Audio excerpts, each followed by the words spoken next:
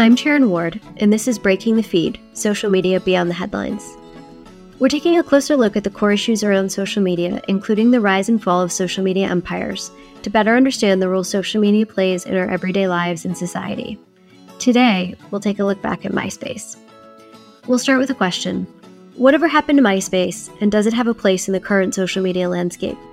Before we dive in, it's important to note that we'll be talking about some sensitive issues today. This episode may not be suitable for young people under the age of 18, and for anyone who is particularly sensitive to discussions about loss, death, or suicide. First, for those who don't know or don't remember, a quick look back at what Myspace was. Myspace was a social media platform that allowed users to create web profile pages that highlighted their interests while connecting with other members. Users typically didn't use their real names, although they could include their real names somewhere in their screen name. And in addition to connecting with friends, members could follow official accounts, often musicians, publish blog posts, and engage in other various ways. Early and fairly consistently, there was a focus on promoting musicians. There was even a dedicated section for this, and it was possible to add a music background to your personal Myspace page without much fuss. This was something that even I could manage. Eventually, there were also classified ads and a video section. At the time, a lot of us used Myspace as sort of an in-between with Facebook on the one hand and a personal website on the other. It was a lot more personalized than a Facebook page would be because you could change the music and the background and how things were organized, the font, all of that. But it didn't require the know-how or the commitment that a personal website would. You didn't have to buy anything. You didn't have to code it. You didn't have to pay someone else to code it for you. And for people who may have missed some of the more personalized and creative components of AOL Instant Messenger, Myspace really felt like a place that allowed that. Certainly more so than Facebook did at the time, or does now, really, without requiring all of the effort, again, that it would take to actually make your own website. I can remember spending a fairly significant amount of time myself thinking about how my page might look and how to improve it, and how all of that would represent me, and which parts of myself I wanted represented. What did I want someone to know about me at first glance? What did I want someone to know about me if they were digging a little bit deeper? How much was too much to share? How much was too little? And I would say that in some ways, this was a really important opportunity to think more deeply about which parts of our lives we were sharing and which we were keeping private during a time when things were changing very quickly and there were not that many opportunities to do this. I would say, actually, it would be great if we had more opportunities to do this now, because I think, early on, this was all still sort of unique and different, and we were all a little bit cautious, or at least had the opportunity to be. And now a lot of these things are taken for granted. A little more on the background of Myspace.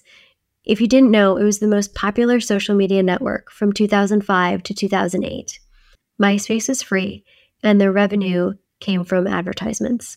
Originally, it was created in 2003 by Tom Anderson and Chris DeWolf. This came out of a project DeWolf did as part of his MBA, and later on, he would say that he drew inspiration from 6 Degrees and Match.com. By June of 2004, Myspace had hit 1 million unique visitors per month, and in 2005, it was purchased by Murdoch's News Corporation for $580 million. This turned out to be a good bet in some ways, because in 2006, Myspace surpassed Google and Yahoo as the most visited website in the United States. There were some early concerns, especially about young people on the platform. There were worries that young people were being exposed to sexual predators, and a lot of concerns around cyberbullying. I said earlier on in the episode that we were going to be talking about some difficult things. This is where you may want to hit pause or ask young people to leave the room. The most prominent cyberbullying case at the time was a 13-year-old girl from Missouri who suicided after being cyberbullied by a 49-year-old who registered herself as a 16-year-old boy. This was really shocking at the time, at least in the United States. It made headlines. People were really talking about this, and I think it was one of the first times that there really was a larger conversation about what the impacts of these networks were having really, really widely. If we think about similar cases now and how the public responds, the Molly Russell case here in the United Kingdom comes to mind specifically. The disparity really is incredible. Maybe because in the MySpace case, they could pinpoint a clear person at fault, and the platform was secondary because they allowed it to happen. While in some of the more recent cases, it is the platforms themselves who are causing the harm. It's harder to hold them accountable legally. Or maybe because we've become so accustomed to this, we see it as the price of doing business. In this case, the business of connecting online. But I think it's largely in the way these cases are framed by the platforms themselves. After its peak, MySpace hit something of a slump, and it happened hard and fast. Why? Lots of competition from Facebook. You may remember that MySpace once considered buying Facebook, but thought the $75 million asking price was too high. After a huge amount of success in 2006, by the June of 2008, just 1 year after their valuation at $12 billion, Facebook overtook MySpace by number of unique worldwide visitors. MySpace was still generating a lot of money. In fact, in 2008, their fiscal year, they generated $800 million and continued to employ over 1,600 employees. But users began to steadily decline, and attempts to rebrand were not successful. By June of 2008, just 1 year after they were valued at $12 billion, Facebook overtook MySpace in number of unique worldwide visitors. This was an early warning sign that things were about to go badly. Now, MySpace was still generating revenue. In the fiscal year of 2008 alone, $800 million. They continued to employ a lot of employees. In fact, in 2009, there were still 1,600. MySpace was still generating revenue. In fact, in the fiscal year of 2008 alone, over $800 million. But users were starting to decline, and they would never really turn this around. In 2009, there was an attempt to rebrand into primarily a music site and to restructure. In some ways, this made sense if you look at how MySpace started. In others, it really narrowed things in a way that was problematic. Chris DeWolf, who had been acting CEO, was replaced with Facebook's chief operating officer, Owen Van Natta. Exact numbers vary, but somewhere between 300 and 700 redundancies soon followed, and there were a number of drastic website redesigns that proved to be widely unpopular. I remember this vaguely. It was a long time ago now. But I remember that although I wasn't a daily user of MySpace, or maybe because I wasn't a daily user of MySpace, I found the changes really disorienting. Things that had seemed simple to do and to navigate one day, all of a sudden you couldn't find the button or couldn't figure out how to make something work. And, for people who were regular users, maybe these were genuine improvements. But for people who only use the platform once in a while, it was frustrating to have to learn how to use it again virtually every time you signed in. In 2007, News Corporation sold MySpace to Specific Media, which later became Viant, and Justin Timberlake for $35 million. There was a lot of hope around this purchase, and Timberlake's involvement in particular. There was a lot of hope and optimism that this would mean a turnaround, but it never quite came together.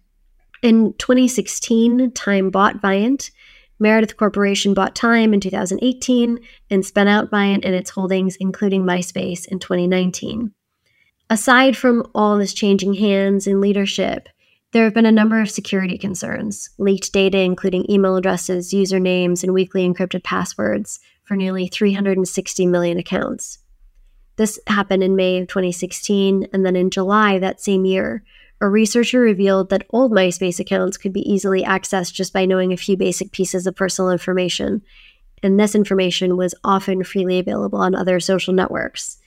Note, this is why, although it's nice to get those messages on your birthday, having your birthday publicly available on Facebook maybe isn't always the best idea. But which of these things actually caused MySpace to fail? It's difficult to say, but one commentator has argued that it was targeting a niche audience of music and entertainment lovers, not just in those early days, but then again from 2009, because it really limited the number of users. There are other potential considerations, including a deal with Google in 2006 for $900 million. Although this was a great source of revenue, it meant that Google had exclusive rights to MySpace search results and sponsored links. One way people often think and talk about this is to contrast MySpace's decline with Facebook's rise. Because both platforms were launched at roughly the same time and appealed, at least initially, to similar age demographics, Comparing and contrasting at least makes some sense, and it's worth considering this perspective. Facebook initially focused on university students and high school students, but they expanded and found a way to appeal and welcome a much wider variety of users. Several commentators have noted further that Facebook was just more willing to grow and reshape with its audience, while MySpace really didn't or couldn't. Another component to consider is that in the early days, there were still no advertisements on Facebook, and MySpace was covered in adverts, including some that have been fairly described as dodgy looking. MySpace actually still exists, but with a drastically reduced market share and position. The question remains, what place does it have in the current social media landscape? Partially, the answer depends on why you believe MySpace declined in the first place, but I would argue that even setting this aside, more than whether MySpace itself has a place in the current social media landscape, the question is whether some of the features that made MySpace MySpace have a place. And I think, and I hope, the answer to that is yes. That's not to dismiss some of the very serious problems with MySpace, both in terms of safety and security and some of the social components. But if we think about the core offering, a place where non-technical people can set up a personalized profile that requires more of a time commitment than entering a username and adding a profile photo to express themselves and connect with others, I think there is a space for that. As someone with virtually no creative or technical capacity, even I can appreciate the appeal of expressing ourselves with a visual component, and a visual component that goes beyond a selfie. We've seen virtually every iteration I can imagine of this. Real-time, non-filtered, slightly filtered, completely filtered, fabricated entirely, and even emoji versions of ourselves and avatars. At some point, we've got to move beyond this.